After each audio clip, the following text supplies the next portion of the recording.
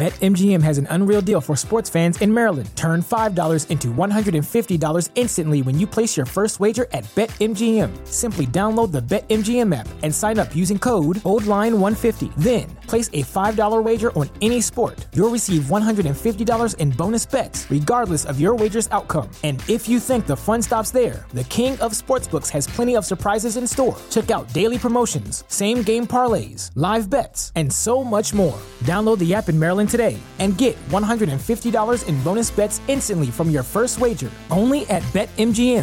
BetMGM and GameSense remind you to play responsibly. See BetMGM.com for terms. 21 plus only. Maryland only. New customer offer. Subject to eligibility requirements. Rewards are non-withdrawable bonus bets that expire in 7 days. From issuance, please play responsibly. For help, visit mdgamblinghelp.org or call 1-800-GAMBLER in partnership with MGM National Harbor. Promotional not available in Washington, D.C.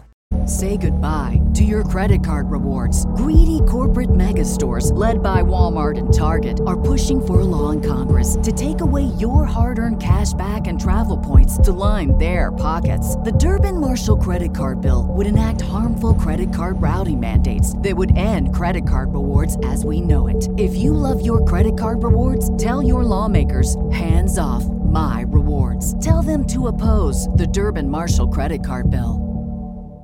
Gas mark 1, 2, 3, 4, 5. I'm gonna cook a meal that's gonna make you mine. I'm turning up the oven, now we're ready to roast.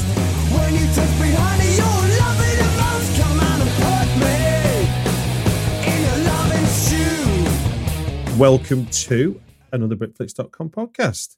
My name's Stuart Wright, and my guests today are the bad luck pennies you want to find. They're a motherfucking mountain, and they get their piece in Armageddon. Welcome to the show, returning guests, Toby Poser, John Adams. Thank you. And a warm welcome to their daughters, Zelda and Lulu. Welcome to the show, everybody. Thank you. It's so nice to be back with you, my friend. Yeah. Indeed. I'm just recalling my memories of you two were in your car when I spoke to you the first time. Yes, we were. We were in a car outside of the lumberyard. I remember it well because it was the first interview we did, and we got off of it, and we was like, that was awesome. Yeah. Yes. It was a great memory that I'll never forget. Right then. What I did want to add, though, is arguably the hardest working family in horror genre today. You surprised and wowed audiences at every genre festival across the globe with your fifth film you made together, The Supernatural Murder Mystery at The Deeper You Dig. And now you're back with your sixth film, I think it is, together, is it? Is that right? Yep. Hellbender, which I'm going to say is a folky horror witches coming of age film set in contemporary America. Sounds good. I'll buy into that. You'll buy into that, okay? And I tried to think, well, what else could I say that's a bit more? And I couldn't beat what Anton Bedell had already done in his review. So if you just bear with me, I want to read for the benefit of the audience. And I'll put a link in the show notes to the full review that Anton did, because I think it's a fantastic description. So, Hellbender is sweet until it isn't, and always smart with hallucinatory realizations of natural magic, offset by sometimes jaw-dropping moments of domestic heaven and hell. Meanwhile, the suggestion remains that a loving, creative family like the Addams, no matter how radically its members may change through time, can still play together. It rocks. Holy, who wrote that? That's the best. Who wrote that? Anton. He's just gold. We're always like stealing everything he says. The man has a way with words, does he not? He's genius. It's so funny because like when we first finished Hellbender, we were like, oh man, we really need Anton to write about this so we can figure out what the hell we just did. He has that special skill. Well, this being your new film then, so Hellbender is available on Shudder on my dad's 76th birthday, which for everybody else is Thursday the 24th of February. Is that right? That's right. So there'll be 2 celebrations going on in my house. Oh. So congratulations on your new film. I loved it. It was right up my street. I have literally written a folk horror myself, so it was quite nice to see some of that sort of similar references of, you know, your use of nature and all that kind of thing. Thank you so much. We're obviously remote from each other, and there are 4 of you and 1 of me. So I asked you to give me a sort of heading each so that I could make sure that the four of you get to be at least the center of the conversation for one aspect of it. And I sort of co-opted that into, I have a format called 5 times 5 minutes where somebody comes on and they pick a subject or pick a genre, and each subject is 5 minutes ago. So what we're going to do is, with your list, is spend 5 minutes on each of them. And when the dog barks, we'll stop and we'll move on to the next one. Does that seem like a fair game to play? Sounds beautiful. Now, Lulu, you're first in the list. So you're first to go on the thing. Are you ready for this? As ready as I can be. Okay. Well, look, I mean, it was your film. So hopefully your memories of it are better than mine, because I wasn't there. Perfect. So for the benefit of the listener, all four of you gave me a sort of favorite memory or lasting memory of the shoot for Hellbender. So starting with you, Lulu, I've got the banquet table stroke surfboard. Do you want to expand on that for me? Absolutely. So we were all doing distance when we were filming during the pandemic. They shot mostly up in the Catskills, and I was living in Oregon teaching. But because of the pandemic and Zelda School was online, they were able to drive across country in a trailer and truck they just bought, and met me as they filmed across the country. They met me in Oregon, and we filmed along the Oregon and the Washington coast. And so we were doing distance at the time, and we were doing things like camping outside. Like I would camp outside in their trailer, and we'd all have dinners in between our ways. They'd drop me off hot chocolates outside my car window and such.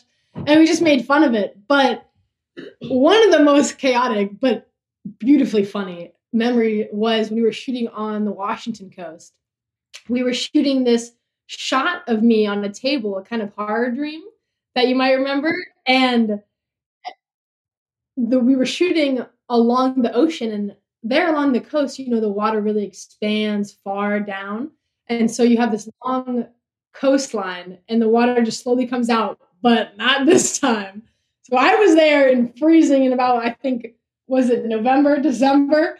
There in a little rinky-dinky bikini, lying on this table, sliced apart, and a wave comes out of nowhere, a sneaker wave, and just blows under me. And everybody else ran, and I'm lying there like, I can't see shit. Can't move either. We're going to lose the shot.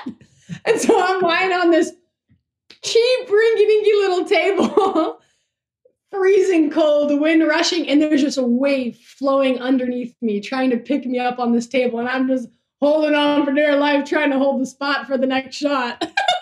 Hold on a second. Who's saying we're not gonna get the shot? Is that you saying get the shot? Yeah, I was saying get the shot. I was lying there in my bikini. I didn't want to do it again. It was cold. But it was great. I mean, everybody was laughing, and it was even better because I felt like half people were laughing at me just lying there. It looked so ridiculous. And there were people around the neighborhood walking their dogs, seeing all of us in our insane outfits and filming this girl cut up on a table in her bikini in November or December in the winter. And then they all get to see me get caught by a wave. And I think someone even came up to John and asked him, aren't you too old to be doing this? Yeah, that somebody did. But during that day when Lulu almost got swept out to sea, I mean, literally, we were on this very wide beach. And when that wave came up, she was just covered in whitewater. And we had all ran. Everybody ran. We grabbed our camera equipment. We grabbed the audio equipment. The three of us all ran. But Lulu was stuck on the table in her bikini. And Toby looks at me as we're standing up in the grassy dunes looking down at her. And she's like, boy, I'm glad she's a surfer. Yeah, because the bottom of the table had sunk into the wet sand, it gets so heavy. And so for some reason, the table didn't move this way. It was just set like concrete into this water. But we were sure that it was going to take her and blow her, float her away. Oh, I know why it sank. I was pressing all my body into that saying, don't fucking move. So it begs the question about you're obviously shooting in public, aren't you? Then if people are just passing by and so how do you find that as how do you pick and choose your moments? I mean, obviously nature has a go at you sometimes, but obviously shooting in the public, how do you find that as a way of making the movie? Well, So we were really lucky and kind of took advantage of the pandemic because we were able to shoot in these massive scenic places where someone probably would want to film Twilight or something. And we had them pretty much all to ourselves, except for a lot of kind of couples and people who were living in the retired neighborhoods that would come and walk their dogs. Got you. So it was mostly people who were just trying to have a calm time, and we probably disturbed them by saying we were filming. Yeah. But for the most part, there were not many people around at all that we could shoot in these massively scenic places where usually we would have tons of tourists. And how do you explain the sort of, obviously you're using visual effects of fake blood and stuff. And how do you explain that away then? I feel like half the time we didn't even explain it. We just let people think we were fucking crazy. That's the best way. That way you often don't need a permit if they're like, they're fucking crazy. I think I would avoid those people down there. Like that just helps with a lot of, you don't have to have a lot of conversations. You don't deal with, Right then, kiddies, that's our first 5 minutes. Zelda, you're up. So, Zelda, you gave me the drone's first perilous day. Do you want to tell me more about that? Oh, yeah. All right. So, we just finished our last movie, The Deeper You Dig, and I think it was super visually stunning. One of the things, though, is that it was really static because the only equipment we had was our camera and a tripod. And one of my favorite things as a filmmaker is movement. I love movement in films. So I wanted to bring more movement into our next film, Hellbender. We got a drone. We got a Mavic Air 2. And John and Toby were like, all right, it's all up to you, Z, to learn how to use the drone if you're going to want movement in this. So I kind of took on the role of being drone operator and the pressure of controlling that crazy thing. And it was fun. And so we decided to go out and shoot with it our first day. We were hiking in up near Woodstock in this, it was called the Devil's Kitchen or something. What was it called? The Devil's Bowl. And I think it was Hell's Kitchen or Hell's Notch, Devil's Notch. Yeah. So we were in a pretty steep place, and I was acting in front of the drone and controlling it at the same time, which is not something very easy to do. And I got the shot and everything, and I was feeling extra confident, wow, I'm a fucking amazing drone operator. I can do anything. And I'm like, all right, I got the shot. I start bringing it back.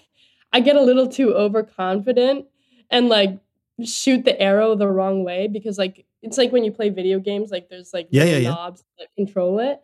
And I do it the wrong way, and it rams into this tree that's protruding out from the cliff, and it almost falls, but it gets stuck between the cliff and the tree that's coming out of the cliff. So how high up are we there, Zelda, then? How high is it stuck in the air then? Jesus Christ, were we 200, 500 feet up in the air, from the cliff? So it's out of reach then? Oh, but the tree coming from the cliff is maybe 3 feet, 2 feet. So I'm in shock. I thought I just lost thousands of dollars from this drone. So I can't move. So John's like, all right, don't touch anything. I'm going to go grab it. And he goes to the edge of the cliff and reaches down to grab this drone that's perfectly stuck. If it didn't get lobbed between the tree and the cliff, it would have been gone and demolished and lost forever. And it's lucky that John didn't fall off the cliff trying to go and get the drone, honestly. Quick, get a shot! We can use this in our movie. You want us to. So given you've now maybe mastered the drone, having done the film, what would be your advice to people picking up the drone for the first time? What could, apart from obviously avoid cliffs? I guess don't get overconfident on the first day of using your drone. You don't know it as well as you think you do. And pay close attention to the tiny movements that you're doing with your fingers, because it's easy for that thing to go the wrong direction. And what do you think it gave you? I mean, you mentioned that there was maybe comments on the first film being a static film. So what did it give you then that you were able to do then? What can you speak to a specific scene maybe? Yeah, definitely. A lot of the visions, the psychedelic visions in Hellbender, are really added onto because of the drone. The drone adds like an extra eye that, you know, the audience isn't really used to. We make use of a lot of totems in the film, and we use the drone for all those shots, like when we're raising the totem up. And I think it's just really beautiful and spiritual. And also just really cinematic for simple shots that we wouldn't have been able to get otherwise, like shots of the car driving in the forest and down the road. No, it does add an immersive level to the film watching, because you give us obviously the characters, what they're doing, then we become their eyesight almost. Right. And this is a movie that deals a lot with nature, and it's great being able to see nature from a new angle because of that drone. And the isolation. Yes. It really, you cannot see anything but a tree or river in sight. Yeah, because you use a lot of the broad landscape, don't you, as well? You get the big vistas as well as the close-up. Right, yeah. There's the dog. 5 minutes are up. Right then, John, you're next up on the to face the pitcher's ball. We're going back to the West Coast. We've got storms on Mount Washington. Actually, yeah, it was in the White Mountains, and this was early. This was it's the White Mountains in New Hampshire. Yeah, so we were in New Hampshire. It was early on in the movie, and one of the things that we had decided early on was we wanted to show the mythological visions of these hellbenders, and we figured the best way to dress them for all those visions was in like dark sheets. So early on in the movie, we always kept these dark sheets in our car, so that anytime there was a nature represented itself in the way that we thought would work well with the movie, we'd put them in the dark sheets and we'd go film. So on this particular day, we were in the White Mountains of New Hampshire and way up high. And we decided, hey, the vistas were just gorgeous. And so we thought, let's take a hike down onto these vistas that we could see from the trailhead. And we'll bring all of our equipment and maybe we'll get something. Who knows? We didn't know what we were going to do. But as we started to walk, a squall of a storm started to arrive. And we were about 2 miles in, and it was the afternoon. It was probably getting towards 5 o'clock. Light was beautiful. Storm starts rolling in. It starts snowing. And this is like probably in October. And I'm like, oh my God, we have got to film this. So let's put on all of our stuff. And the girls put on their dark sheets, and we set them apart, like in this really beautiful way on these mountain backs that were filled with these great rocks. But this storm was pretty intense, and the darkness came, but we were just falling in love with this scene. So we just kept going all the way until darkness. And at that point, there was some snow cover on the ground. We were really cold, and we were a solid 3 miles out from our car up on this mountain. And so darkness fell. We wrap it up. It was like, wow, that was amazing. And then it was like, you know what? We have 3 miles to hike. It's freezing cold. Uphill, right? Because we were down this mountain. Thank you, Zelda. On these icy rocks, because the snow had just covered everything that we had walked down in a safe manner. Now we were walking back in the dark, and nobody had a flashlight. So all we had was our cell phones that were all low on batteries. And we hiked out. It must have took us 3 hours in the dark to get back to our car. And we were up in these mountains that now had snow cover on them. And when we got to the bottom of this road to get out, we were locked in because they had closed the gates because of the storm. And so it was like about 9 at night. We're locked on this road by a snow gate. And we're like, all right, this is madness. What's going to happen? And a ranger shows up. And then we thought, okay, now we're going to be like in a lot of trouble because whenever a ranger shows up, you're always in trouble, especially if you're in the Addams family. But this ranger was actually pretty cool. He was like, wow, I don't know how you guys made it down. And we were like, yeah, we don't know how we made it down either. And he's like, well, you're really lucky. I was just leaving the bar and I passed and I saw your headlights. So I have a key. I'm going to let you guys out. And he let us out. And he was, remember that, Z? He was so cool. We couldn't believe it. We drove away like thinking like, oh my God, we just avoided like $1,000 ticket. And the guy was actually really nice. So he must have had a sweet time at that bar. And it was like, it was my best time I've ever had with a ranger. Right? You guys know that me and police and rangers rarely have a good outing. Danger. I think your example, though, speaks to maybe the nature of your filmmaking. The fact you describe it as we were always ready if we had the scene we could shoot. So do you want to talk about something to do? Because obviously a lot of filmmakers will talk to me about storyboards and, you know, the call sheet and all that. But you've just said, we saw that we liked the look of it, so we got the sheets out and went and filmed there. Yeah, I think that's really important to our style of filmmaking, is trying to keep up with our fifth actress nature. And we are very lucky that we don't have people breathing down our necks telling us what our schedule is, because we can work with nature however she wants to work with us. And if we can just keep up with her and try to capture her mood and what she's giving us that day, she really adds so many wonderful elements to our films.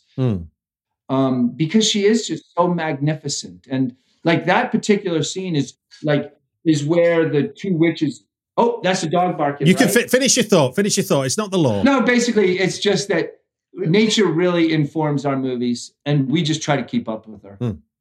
No, that's really, I think it's a really interesting way of looking at it. And the fact you're prepared for it as much as anything else, it's not like you get caught out by it. You're like, you know, this is part of your process. So therefore, you almost go out with the intention of not shooting, but you always can do if you need to, as it were. Absolutely. Right, Toby. We have you, the fourth wheel on this car, and we're going to do Oregon and dodging what I didn't even know existed, fluorescent jellyfish. Well, this is a really great segue from what we were just talking about with nature. So part of what we love about making films is besides creating something artistic together, is we do tend to really explore our surroundings and making the film is as much fun as living through making the film is as much fun as making the film. And so when we were out in the Northwest, it was just so beautiful. And this was in many ways, Hellbender is a movie about a kind of magic. Right. And we also were trying to find the magic that's just hidden everywhere around us, particularly in nature. And so we were staying in this wonderful state park in Manzanita, Oregon, that we just kept going back to. You can only stay like 11 days and you got to go and then you can come back a day later. And this beach was so wide and beautiful. It's on the rocky Oregon coast, but there's this big sandy wide beach and it gets really hard.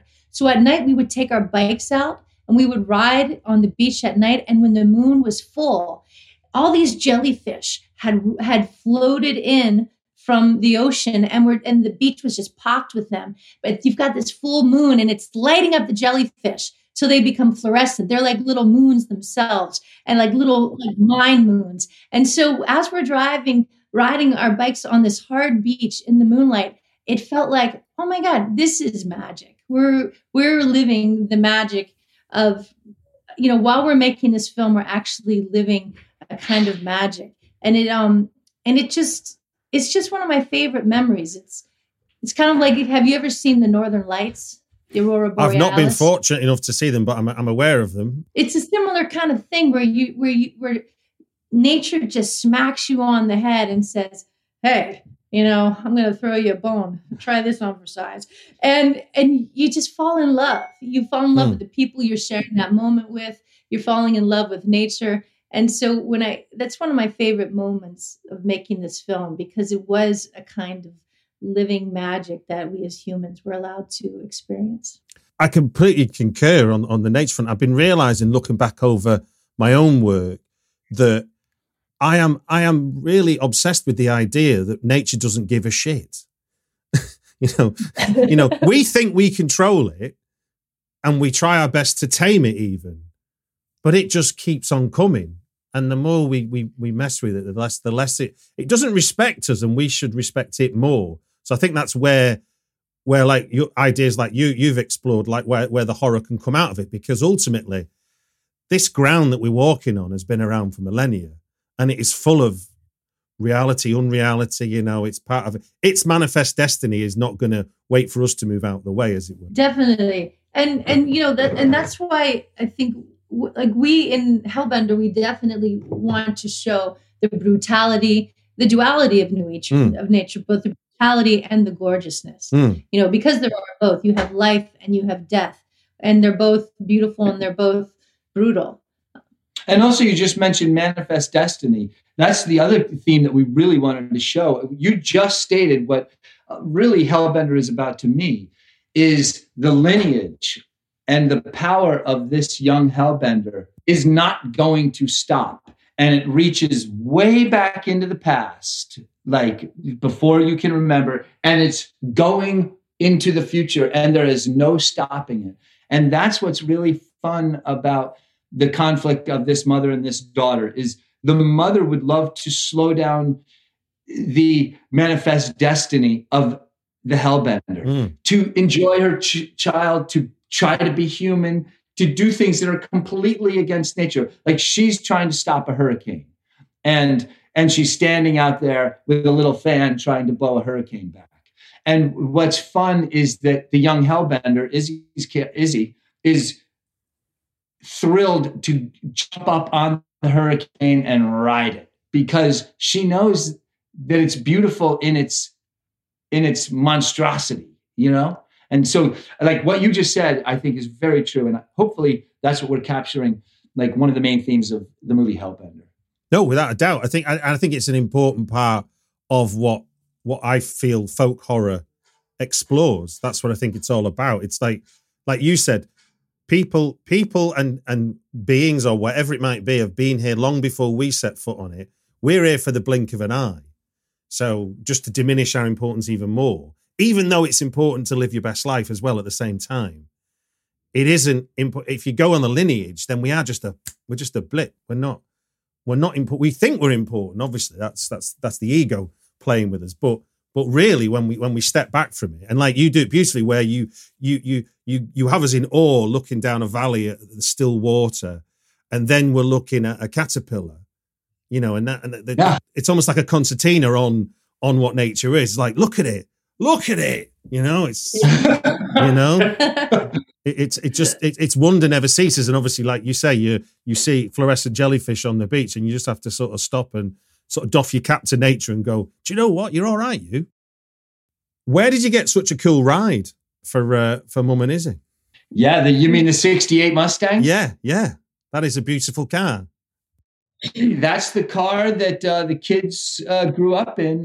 That was actually, I gave myself that car. I went out and bought it in California and drove it home after I survived cancer in 1994. I gave it to myself as, hey, you're alive. At Parker, our purpose is simple. We want to make the world a better place by working more efficiently, by using more sustainable practices, by developing better technologies. We keep moving forward. With each new idea, innovation, and partnership, we're one step closer to fulfilling our purpose every single day. To find out more, visit parker.com/purpose. Parker, engineering your success. Say goodbye to your credit card rewards. Greedy corporate mega stores, led by Walmart and Target, are pushing for a law in Congress to take away your hard-earned cash back and travel points to line their pockets. The Durbin-Marshall credit card bill would enact harmful credit card routing mandates that would end credit card rewards as we know it. If you love your credit card rewards, tell your lawmakers, hands off my rewards. Tell them to oppose the Durbin-Marshall credit card bill.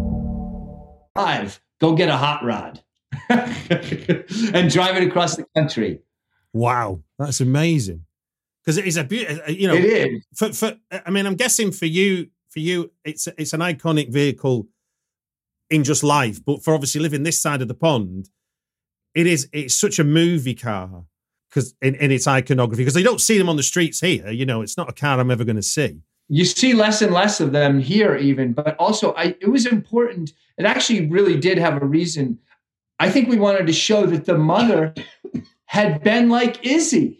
Like she was a young kid that wanted a hot rod and wanted to go out and be in a band. And, that 68 Mustang represents so much to all of us. It represents smoking pot, drinking beer, and being a badass. And it showed that the mother had done that herself. And I thought that was fun, that she's still rolling around in this representation of her youth. It is true, also, though, that... Oh, go ahead. No, I was going to say on like a personal level, it is nice, though, that that car is going to live on forever in our movie now, though, because it is on its last legs. I don't know if it's even running anymore. So now it's always going to live in our movies. Kind of like all of our movies, we can look back and I can see myself 6 years old in our first film, and that's always going to live on forever, which is something beautiful, I think. And that Mustang is a hellbender. It's just like if you can hear the gas coursing through that car, it's like it's blood. You can hear it just raging through the car, and it smells so good. And the steering wheel feels so fluid in your hands, and it's just like that's an apex predator. That's the original hellbender. It's a beast. It is a total apex predator. I think that may be why I scored Toby even. I took her out on one of our first dates with the Mustang, and I rolled up in that. That's the truth. Probably a bit of a detail I've missed out here, thinking of what you've just, what your response to that is that maybe we should tell the audience, like in terms of making this film, let's just run through some of the headline credits. Who directed the film? The three of us, me, Toby, and Zelda. Right, okay. Who wrote the film? The three of us. We all collectively write together, but Toby's the main writer. Like, we come up with the ideas all together, and then we all push it on Toby, and she puts it into written, perfect format. Who is the director of photography? Me and Z. We love doing the camera work. Who's on the edit? John is Johnny Boy is. And then I can just add, you all star in the film as well. So when we talk about being a family film, that it literally is a family film, but not in the sense of it's PG-13 family film. Definitely not. And we got to work with Lulu because, we got to travel because of the pandemic. We were able to take over half a year and travel the country and go shoot with Lulu in the Northwest. Yeah. But Stuart, what you just said is very funny because, when people say, well, like when we're out, when we used to be able to go out and people would say, oh, so what do you do? And I say, oh, I make movies with my family. And people always say, oh, like little YouTube kind of videos. And my response is always, yes. Yep. We make little kind of happy little YouTube videos. You should check it out. And then they watch it and they're like, oh God, this is fucked up. Right. Our last one's called The Deeper You Dig. You should check it. It's just a little family movie. Yeah. We're just digging a new pool. It's so fitting, the Addams Family, isn't it, as a name as well? Given the TV show, it couldn't be, it's beautiful. Da-da-da-da. One thing I couldn't help noticing watching this film was how evocative the dialogue is. And it plays into the hands of the exploration we're going on with Izzy. I mean, to me, it was like, it's almost like lyrical. And one of the lines that I picked out was like, I went hunting for a laugh, but it was just a ghost, which that could be in a song, It's like it says so much by saying so little. So can you talk about if Toby's sort of leading point on it, but how are you developing these kinds of, obviously it's about speaking for the character, isn't it? As much as it is about being beautiful words on the page. Often we'll have just a very loose template we kind of use to jump into a scene. But then once we start acting the scenes, we really realize what it's about. I can't capture Zelda like Zelda can capture Zelda. I can't capture John, so we might kind of, just have this loose scene and it's more just a diving board. And then we plunge into the scene and realize, oh, this is what it's really about. And this is what it should sound like. And we're all there to kind of be each other's bullshit monitors too. And be like, that doesn't sound right, even if it does come from your mouth, I think also one of the things that we've learned since we started out making dramas, and I think we had a tendency in our earlier movies to perhaps talk too much.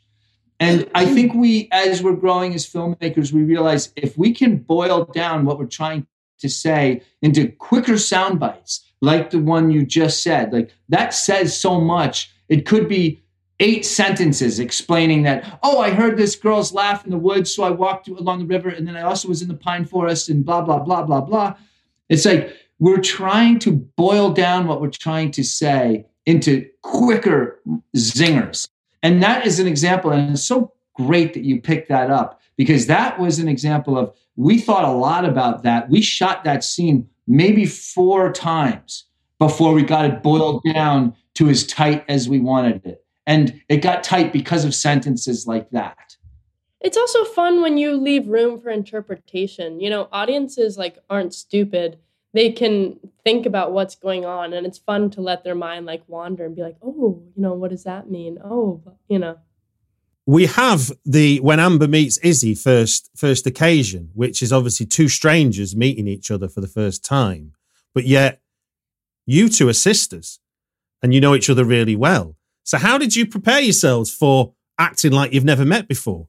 You know, it was really interesting because when we were filming this, as Lulu said before, we were actually social distancing. So there honestly was a level of awkwardness between us 2 because, you know, we couldn't necessarily get close to one another. I was super cautious with COVID. Lulu was super cautious. So, you know, one of the first scenes with us together, I pull my chair away from her and I say, I can't get close to people. And she says, none of us can. That was just honestly very true. And what I was like exactly feeling. I was not trying to get COVID from Lulu. Not that she had it, but I would say, yeah, I would honestly say that a lot of our relationship was just us being ourselves in that film.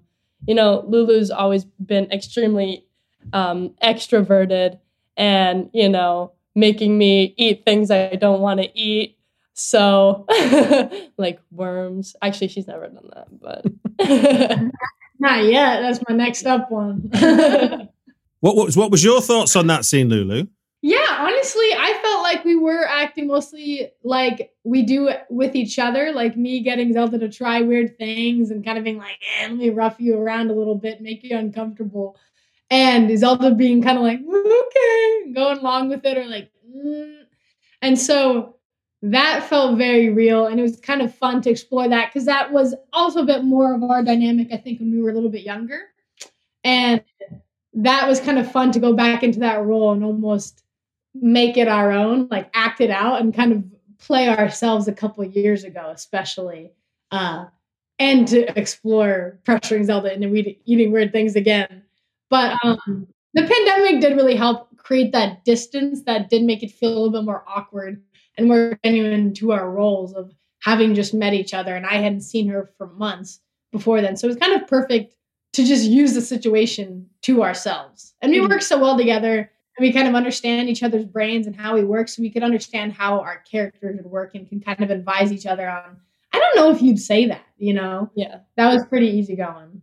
Yeah, because I must admit, when it wasn't until the second time round that I felt like, God, that could have been said during COVID. You know, I wasn't thinking of the film as a COVID film, but then on the second watch of that sequence, you kind of go, that's been a bit like the lived experience anyway. Yeah. I mean, we didn't want to make a COVID film, but we did want to have some little knocks at COVID. Like, hey, you know, especially since Izzy is in isolation, like her mom does keep her away from people. That's very, you know, pandemic related. Now, Toby, I think we touched on some of this already in the 4 points we were talking about, but I just want to go back to like the mother character who is like, as she says, 147 years old. And I think when you've lived that long, it can make you fairly philosophical. But there is a real tragedy there within Hellbender of a woman suppressing and forgetting who she is in the pursuit of trying to raise a daughter normal, for whatever normal means. And I think you actually say something like just want to be a person. But this goes back to that manifest destiny thing, having other ideas for Izzy's future. And in that sense, then it almost, even though we're in a horror film and we understand what Hellbenders are and the threat of it, it plays very much like a pure metaphor of mother-daughter, you know, daughter growing up, mother no longer being able to decide what the child does, or just simply parent-child relationship, not even as specific as mother-daughter. I mean, how aware were you of that kind of that happening? You know, it's happening at the same time. We've got on the one hand we've got an old witch and a young witch sort of becoming coming of age in the true sense. But actually, it is just a child becoming an adult. Yeah, we really had fun with trying to create these to shine a light on parallels between what happens in humans, like human adolescents, human parents. It can also happen for hellbenders. That life is difficult whether you're a human or a hellbender, and the fun was showing those very human experiences, but through a supernatural lens. It was fun. I mean, I think that as a mother, I definitely related, and it was important for me to portray her desire to protect her daughter, even at the risk of her not fulfilling her destiny. And then there's something very sad about someone starving herself of her nature. The mother's been starving her nature or hiding it, by going and sneaking maggots, on the sly. That was kind of a little nod to something I used to do when I was younger and I used to smoke weed. In fact, in that very same thing I held the maggots is something that I used to hide my weed in when the kids were little and I still liked smoking, and I would go off and I'd take a little toke in my, walk through nature. So that was, and humans, parents tend to be hypocritical. They'll often hide things that they don't want their children to do, but their children are going to do them no matter what. I mean, we as parents are we're very open and clear about what we've done. We'd rather talk about it than hide it. But you can understand how this mother is trying to save her daughter from a very lonely, violent legacy, because to fulfill that destiny will be lonely. It will be bloody. You won't make a lot of friends because you might want to eat them. And so you can understand, and we hope that the audience will come away. We love it when people say, "I was a real bitch," and then we love it when the other people will say, "No, but I understand. I sympathize. I understand why the mother wants to protect her daughter." So those were fun things to play with, and as a mother with two daughters, we always want to, I think we're always playing with what we're like, just squeezing them through a different glass, through a warped glass. But there's a lovely like tug of war that goes on like through the arc of the film, which is at first the mother's got absolute control, and then obviously by the end of it, it's completely flips on its head, and that Izzy's the one at the front now leading the charge, even though she's not aged that much, but her realization of who she is has given her that independence of you. Yeah, and I think that in life that I'm always fascinated by stories where the child becomes the parent, and we've addressed that in other films as well. Even our first film, Rumble Strips, the mother is about to go to prison, and she acts kind of like a child, and her 6 and 11-year-olds in many ways are more mature than the parent. So I think there's a little bit of that going on here too in the end, where Izzy can say to her, hold up a mirror and say, "Remember, mother, you were this too, or you are this. Let me see it. You're beautiful." Now, John, not to leave you out, you play like what I think I can safely describe as like a dorky rambler, really lost in the woods. But in all, that was easy. but in a way you're playing against type and the tropes of horror films. You've kind of transgressed the idea of usually the naive woman, that could be the victim of some predator hidden or visible. And yet here he is, naive as hell, lost in the woods. And then mother appears and leads him, what he thinks is out of the woods, as it were, but he's not getting out of the woods. Getting out, but just in a cloud of smoke. Absolutely. A wider question about the film, the Hellbender provenance. How did you nail all that down? Are you taking stuff from real folklore and just embellishing it into your modern day story?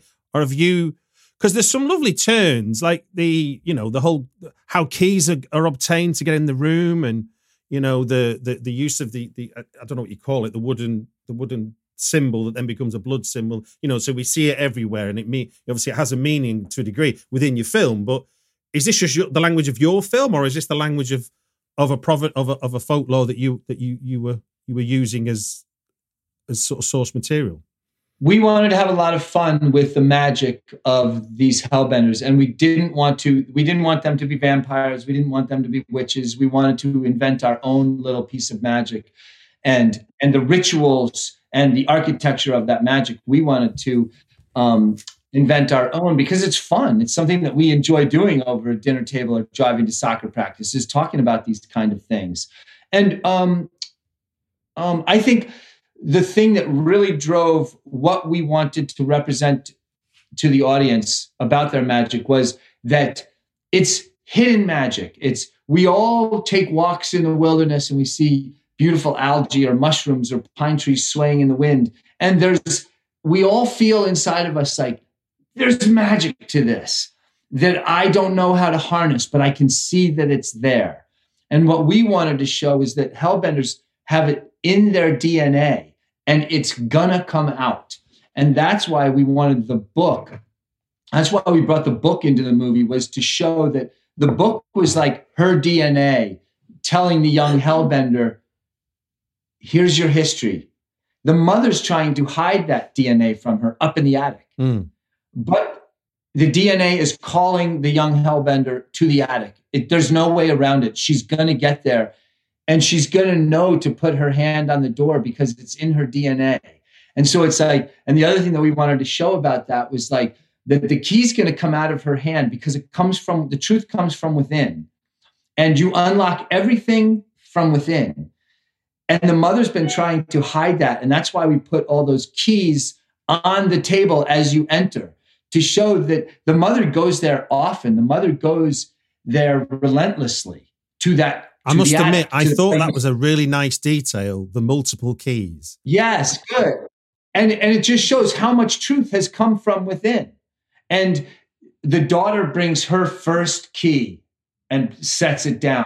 But there's no stopping it. By the end of her life, there's going to be a pile of keys. And the other thing that we wanted to do was to show that's why we put the pictures in there too, to kind of just let the audience know in some strange way that this has been going on.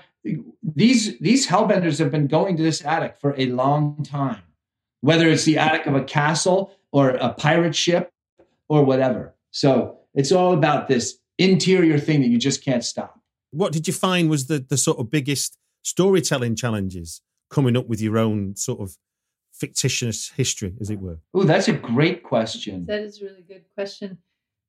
For what we eventually, at one point, we were trying to decide what was the essence of their power. And that's when we came up with the idea that it's the fear. Because we thought if it's just blood to give them, energy to fly, then it sounds, that's not quite original enough. We really wanted to get down to the nitty gritty, and we thought, well, it's the fear. It's the fear inside the blood. Historically, the fear of women, of witches. And what did they fear? They feared the power. And so we thought, well, let's use that fear against them. The hellbenders are like, if you're going to be frightened of us, we're going to devour your fear. We're going to consume it. We're going to eat exactly. You give us power with your fear, right. So we'll consume that. We ran into some storytelling ideas. We did solve just by what Toby said. Originally, they were going to get their power from eating babies because Toby had done a lot of research on ancient, powerful, kind of mythological magic women. Yeah. And a lot of them ate babies. And that was at the center of Robert Eggers' film, The Witch. That was they ground the babies up. So cool. And we, though, were like, actually, we even filmed some baby eating stuff. And we got home, we edited it, we put it together, and we like, oh my God, this sucks.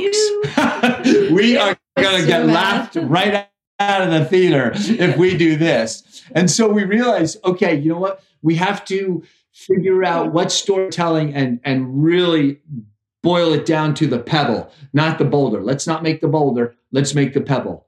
And so that's why storytelling wise, we really had to rethink that.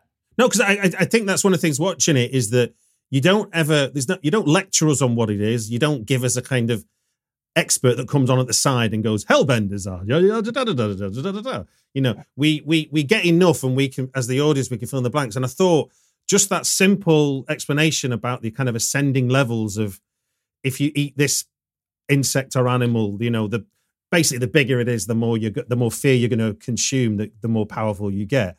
That just was such a simple concept to understand. And then the rest of it is about almost like the human condition side of it, which is a mother losing control of her daughter, which just so happens to be a hellbender as well. Well, that scene that you're mentioning actually was us again trying to keep up with nature. We were in Oregon camping with Lulu, and we were in this beautiful forest that was covered with moss.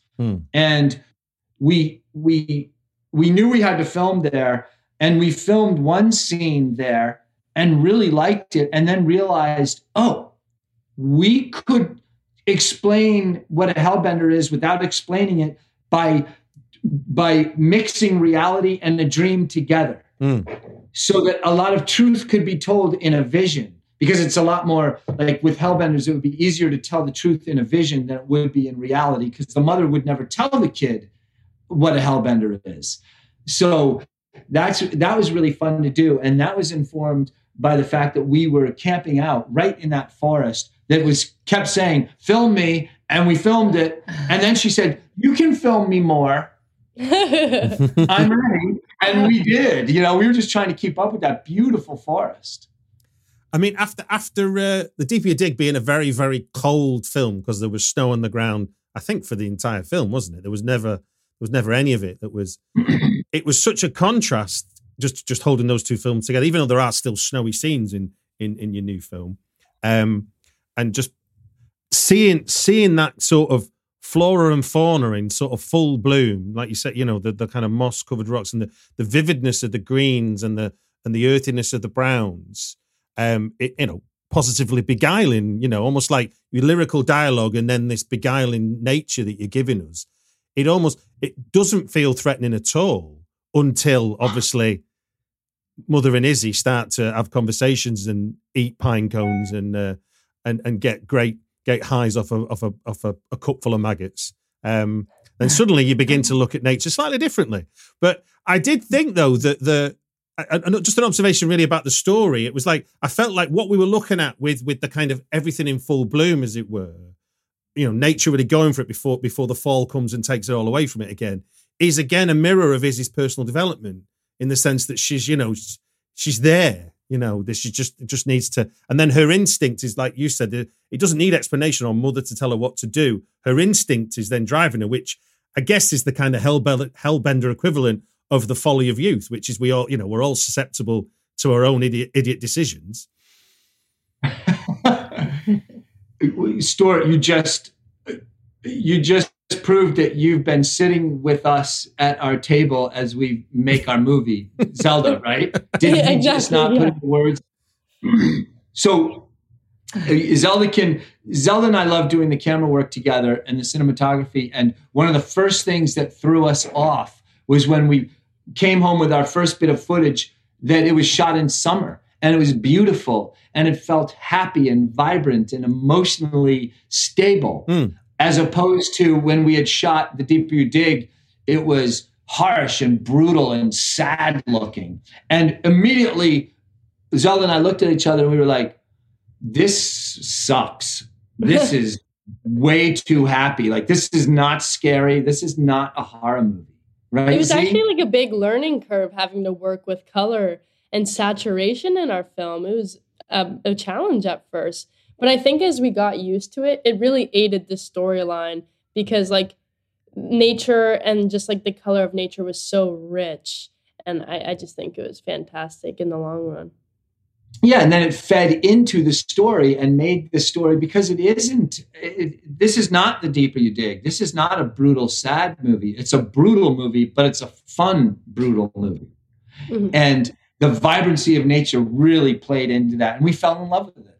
Yeah. But I would even go as far as to say, I mean, it's a tragedy for the mother, but a bit like The Witch, it's a hopeful film for Izzy. It's in a way, because when we start the film, she's content with the life she's living, but the moment she meets Amber, it compounds what she already understands, which is, I'm missing out something. And at the first, she just thinks that's other people's company. Little does she know, as it were, as the film transpires. But yes, there's as much as it's a violent future maybe for her, but to me, it felt like it was hope when you think of where she starts. I mean, it's an anti-heroic hope, but hope nonetheless. 100%. I'm with you on that. Yep. Well, look, guys, I'm sure that I could talk to you for hours and hours, but then I've got to post-produce that into a podcast after. So I'm going to draw things to a close and say that Hellbender is available on Shudder from the 24th of February and my dad's 76th birthday, which is a great day. Happy birthday! Yeah. And it just gives me to say thank you very much for giving me your time on the Britflix podcast. Thank you so much.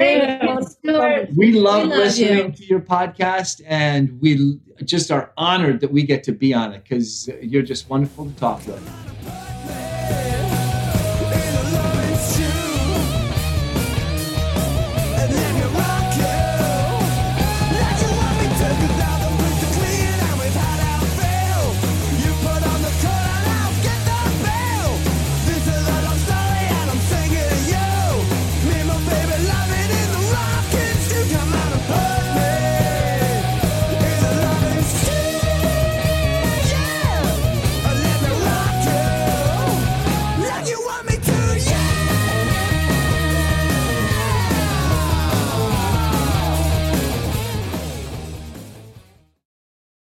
BetMGM has an unreal deal for sports fans in Maryland. Turn $5 into $150 instantly when you place your first wager at BetMGM. Simply download the BetMGM app and sign up using code OldLine150. Then, place a $5 wager on any sport. You'll receive $150 in bonus bets, regardless of your wager's outcome. And if you think the fun stops there, the king of sportsbooks has plenty of surprises in store. Check out daily promotions, same-game parlays, live bets, and so much more. Download the app in Maryland today and get $150 in bonus bets instantly from your first wager. Only at BetMGM. BetMGM and GameSense remind you to play responsibly. See BetMGM.com for terms. 21 plus only. Maryland only. New customer offer. Subject to eligibility requirements. Rewards are non-withdrawable bonus bets that expire in 7 days. From issuance, please play responsibly. For help, visit mdgamblinghelp.org or call 1-800-GAMBLER in partnership with MGM National Harbor. Promotional not available in Washington, D.C. Say goodbye to your credit card rewards. Greedy corporate mega stores, led by Walmart and Target, are pushing for a law in Congress to take away your hard-earned cash back and travel points to line their pockets. The Durbin-Marshall credit card bill would enact harmful credit card routing mandates that would end credit card rewards as we know it. If you love your credit card rewards, tell your lawmakers, hands off my rewards. Tell them to oppose the Durbin-Marshall credit card bill.